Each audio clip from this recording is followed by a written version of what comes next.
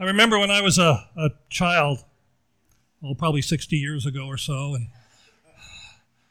we visited my grandparents in the big city of Brookfield, Missouri. And it was always in summer when we visited them. It was always in July, and it was always miserably hot. If you ever been in Missouri, back there, and it's humid and it's hot and it's just miserable. And every Sunday we would pack up and go to the First Baptist Church for church service. And they handed out fans to everybody who came. Did anybody remember going to church and giving out fans? You know what really struck me about that? The fans had printed on them the name of the local mortuary. Okay? And they were donated to the church by the funeral home. And so I'm thinking, there's something wrong here with this.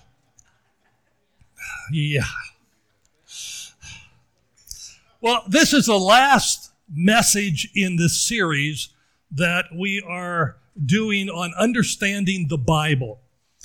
And since this is the last, I want to review a little bit, because I know some of you have been on vacation and some of you have been sick. And so I just real quickly want to go over what we've looked at. The first sermon was on the inspiration of Scripture. And because the Bible is the inspired Word of God, we have absolutes that we can hang on to. We have direction that we can follow without ever having to be afraid of going wrong in any way. And everything else hinges upon the doctrine of the inspiration of Scripture. And then the second sermon had to do with understanding the Word of God. We looked at three things. If I could just remind you real quickly. To understand the Bible, number one, we need to look at the context. Keep that in the back of your mind, because that's going to come up the rest of the points.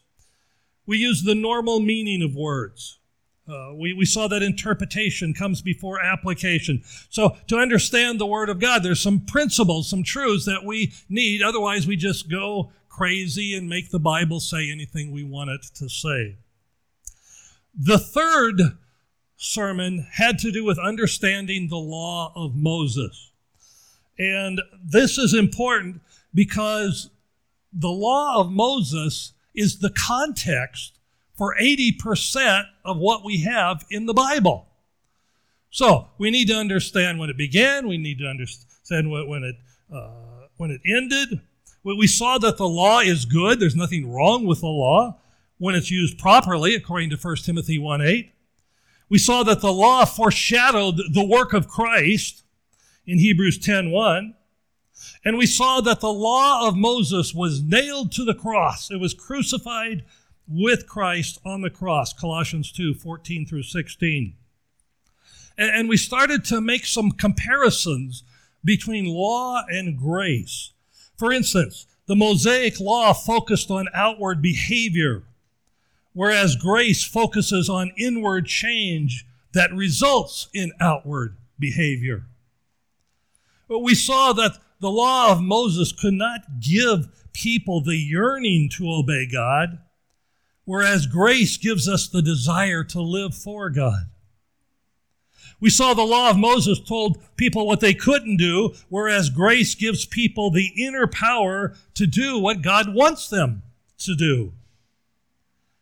We saw the law of Moses had no divine dynamic to it, whereas grace empowers us through the indwelling Holy Spirit.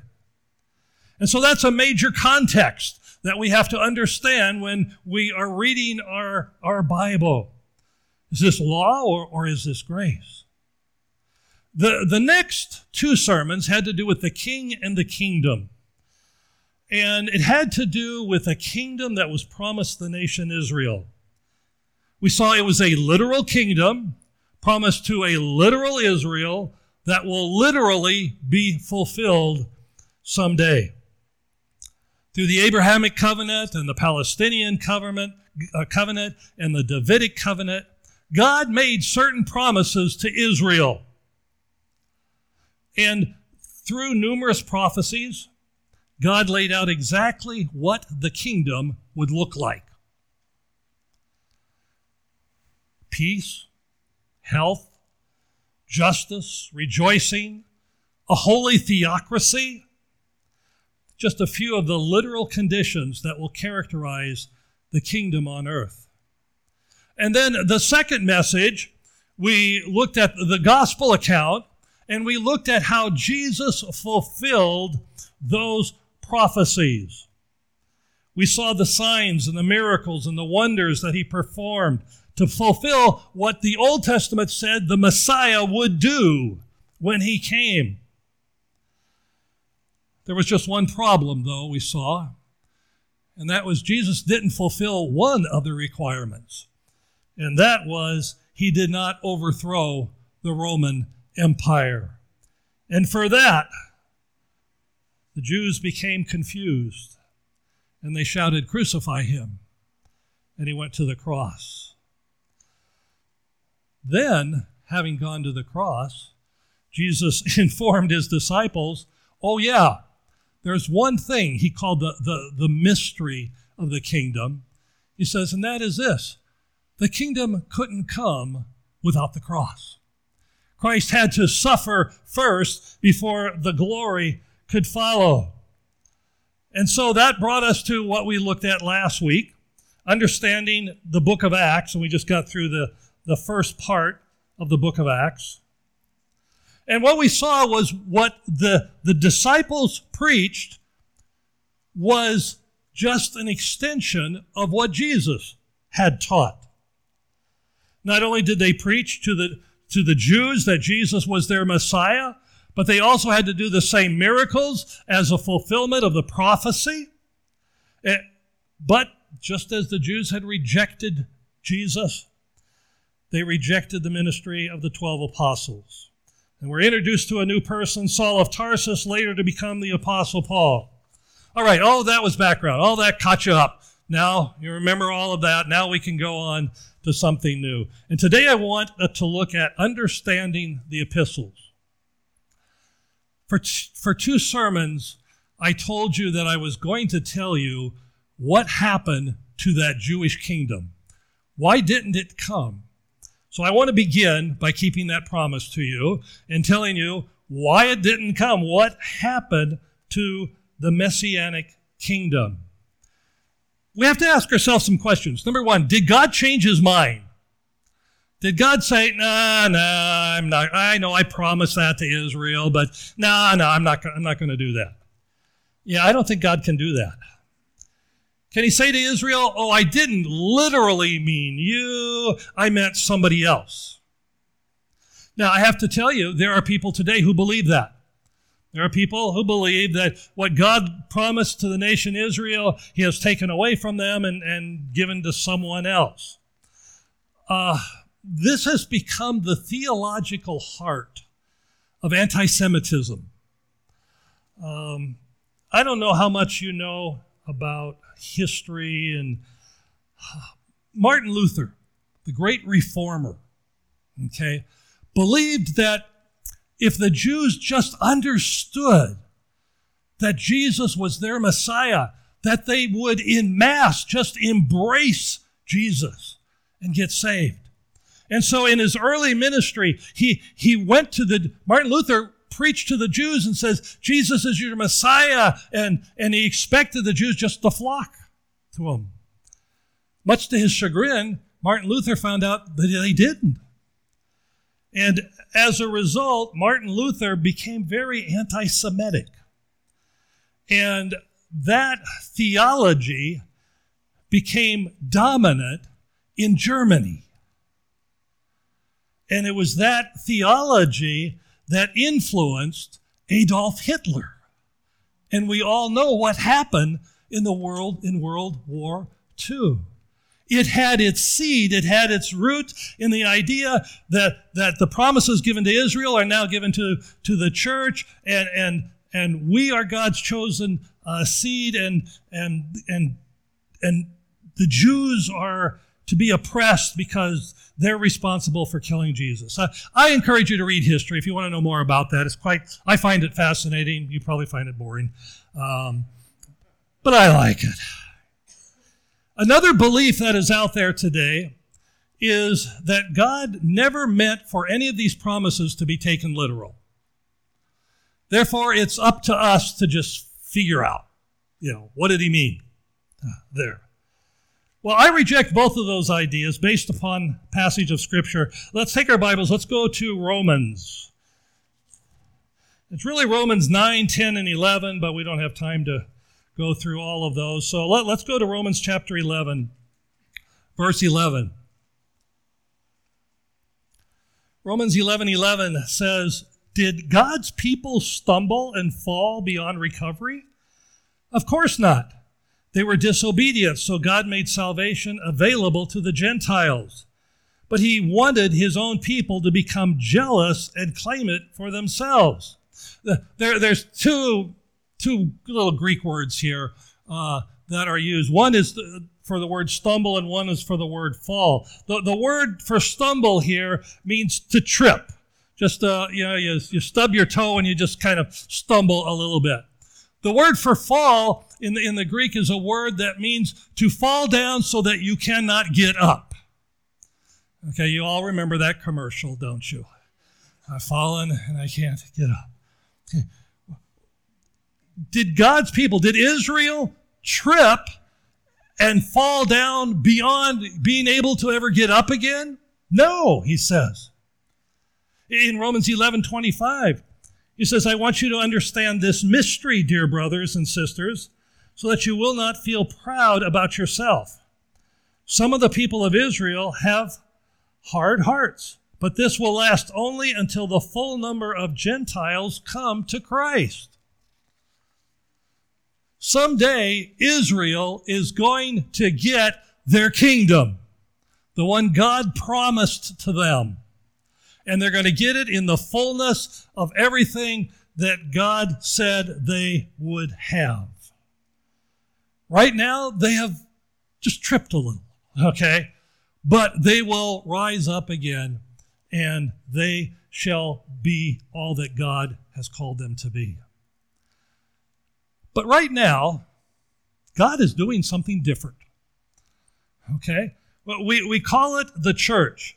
Now, my next series that we're going to do is titled Understanding the Church. We need to understand the church. We need to understand the purpose of the church.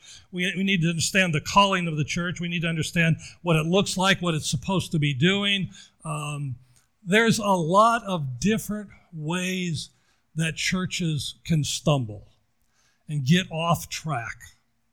And as I've had the opportunity to travel through the country, especially the last couple of years, and do interim preaching at churches, the churches I go into, I can see, oh, okay, this church got sidetracked back here, and now they're off on that tangent. And this church, this is what they got sidetracked on. We need to know the church and its purpose and what it is God has called the church to be and the church to do. The context of most of the Old Testament is the coming of the Messiah and the kingdom. The context of Matthew, Mark, Luke, and John, the four Gospels, is that Jesus is that Messiah. The context of the first part of Acts is that if Israel will repent of killing their Messiah, then Jesus will return to earth and set up to the kingdom. And now today we get to understanding the epistles, and we find out the context of the epistles is the church. So what do the epistles say about the church? Let's go over to Ephesians chapter 2.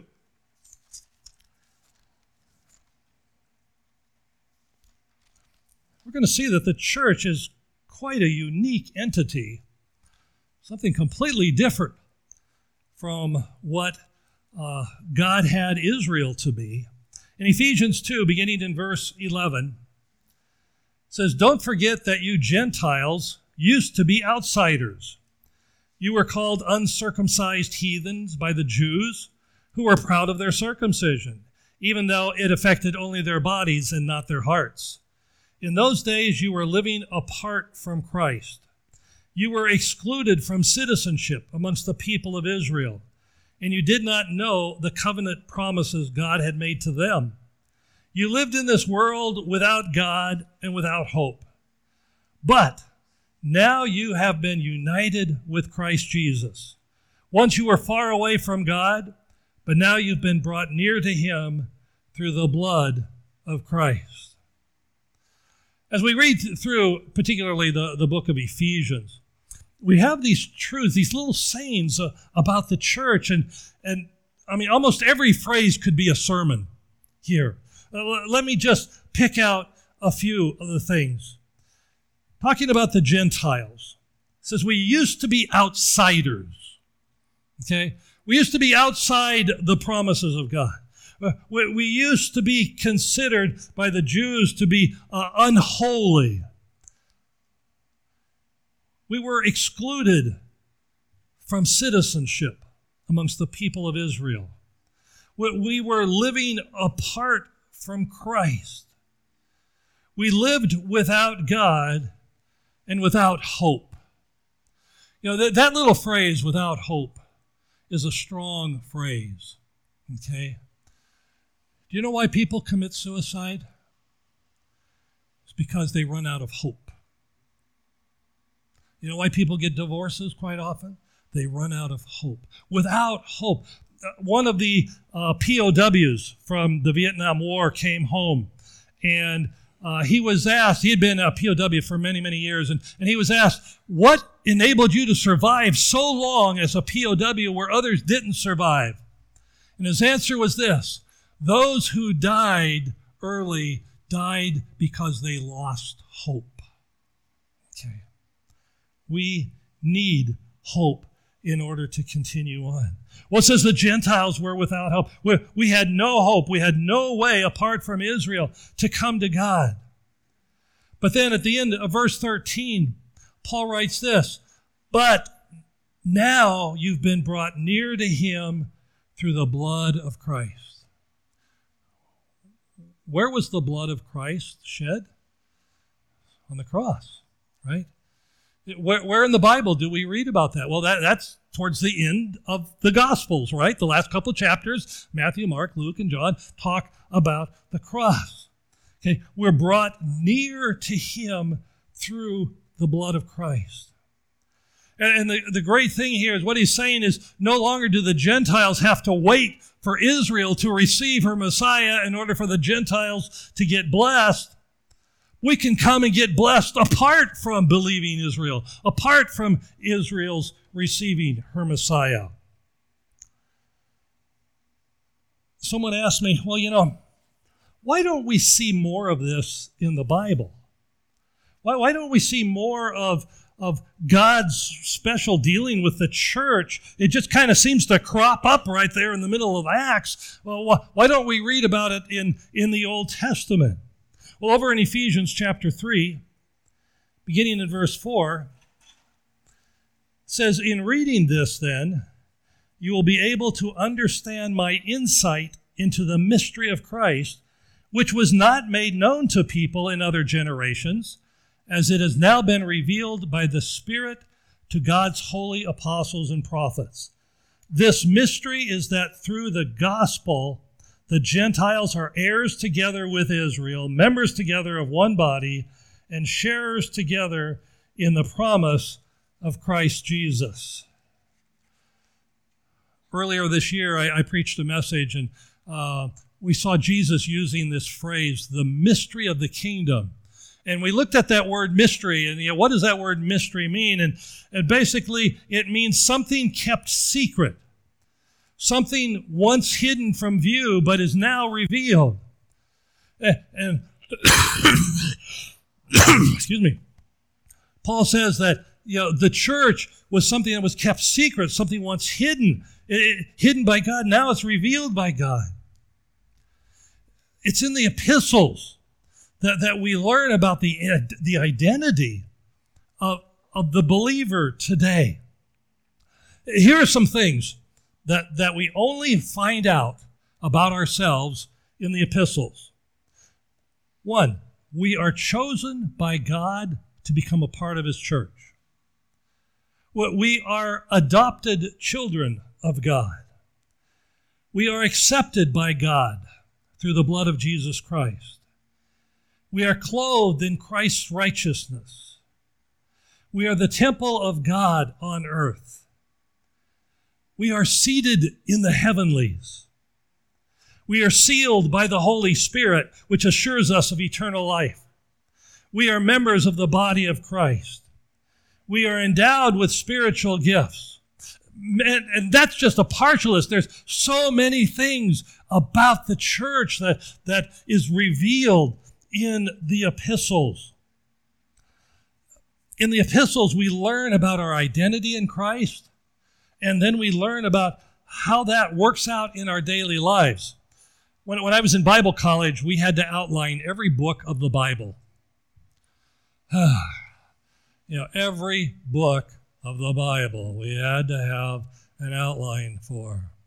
Well, I loved Ephesians, and I loved Colossians because there's a 2-point outline. Okay? Ephesians 1 through 3, our identity in Christ. Ephesians 4 through 6, living out our identity in Christ. Okay?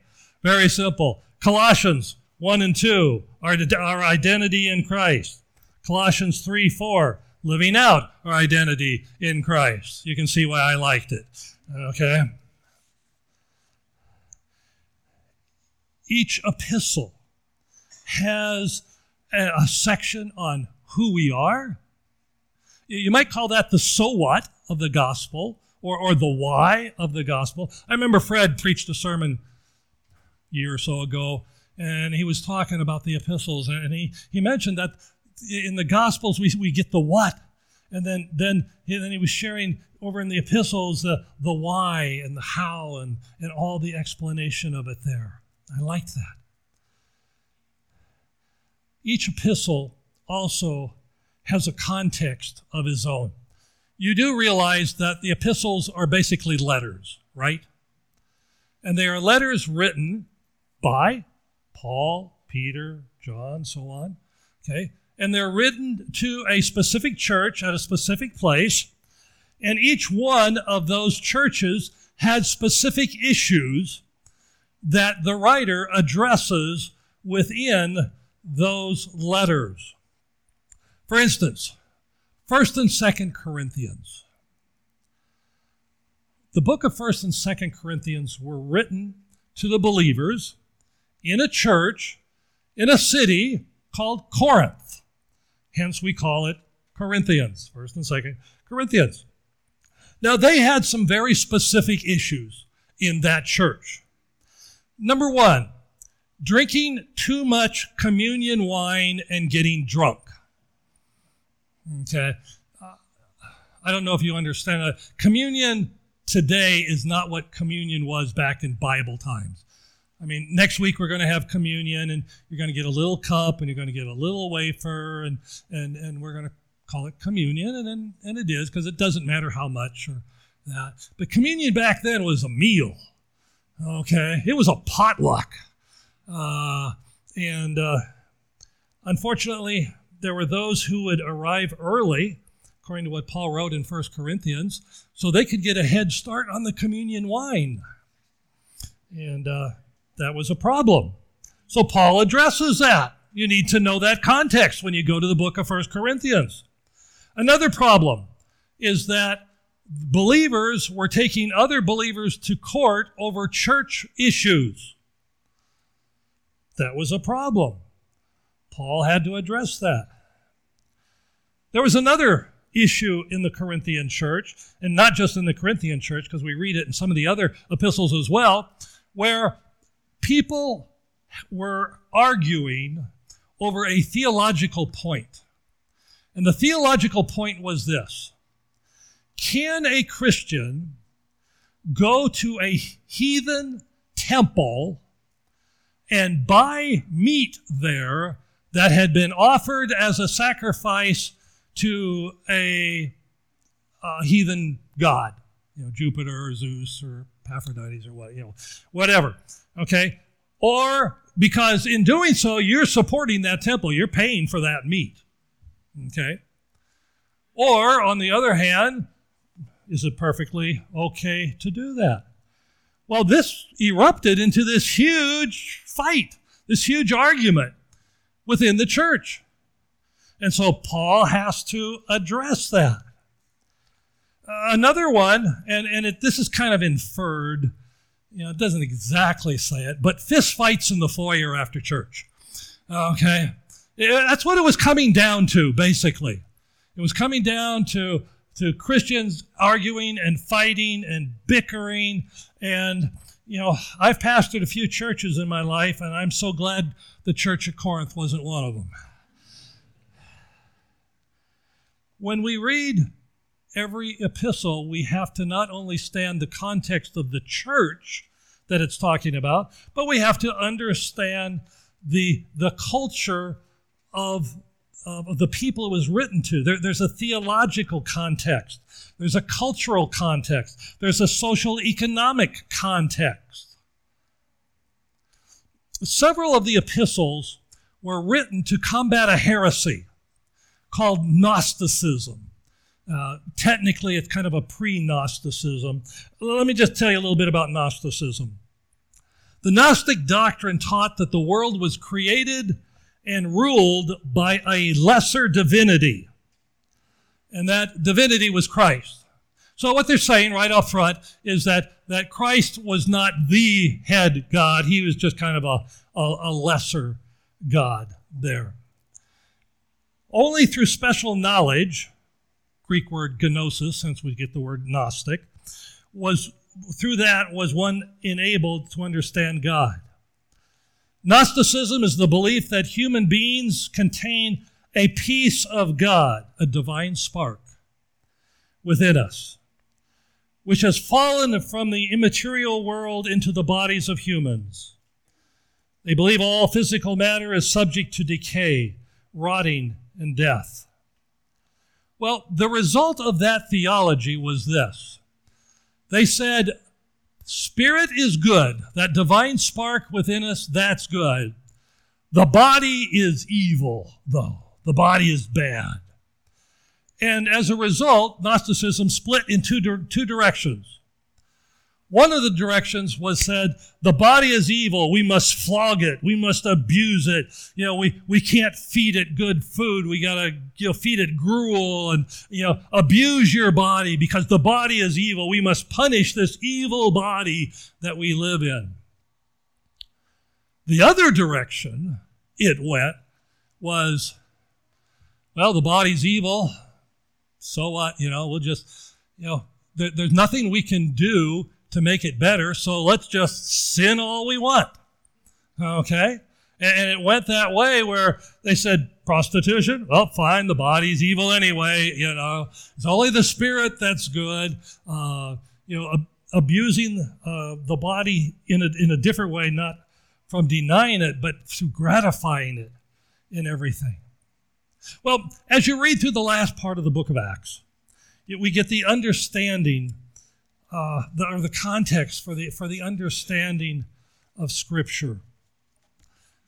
In my 40 years of preaching ministry, I have spent a lot of time preaching from the epistles, a lot of time. And the reason for that is that the church is different from the Messianic kingdom. The King James Bible that I grew up on and memorized, and when I go to my modern day concordances, I still have to look it up in the King James Version first so I can get the right words to put down so it'll find it for me, then I can get it into a different translation. But the King James Bible uses these two words, in Christ, 75 times. All in the epistles. All that we are. All that God has for us in Christ. We can find that in the epistles. None of these truths were given to Israel.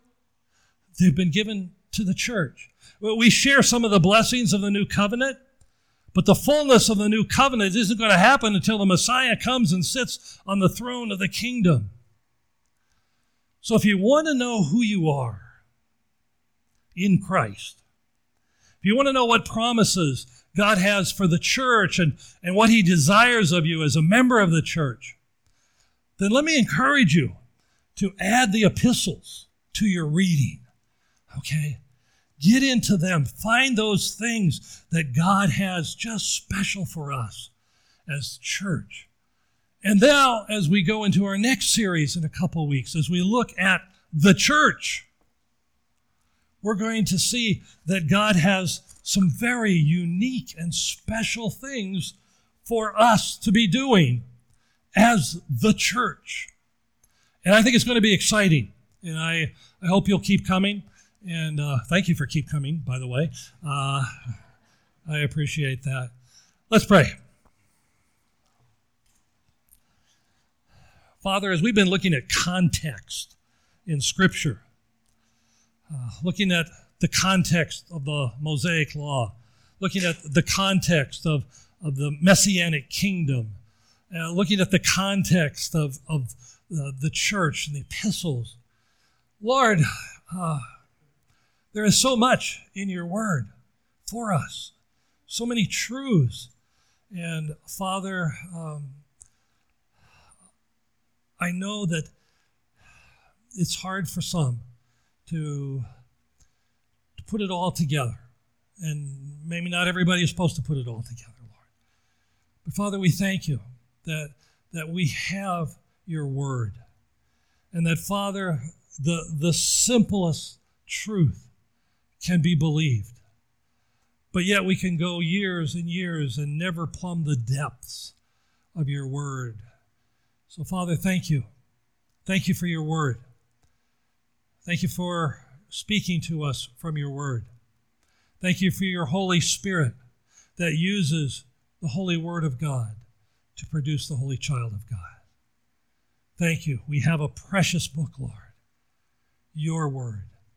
And we thank you for your faithfulness, that not one promise will go unfulfilled. For you are a great God, the great God. I pray this in Christ's name. Amen.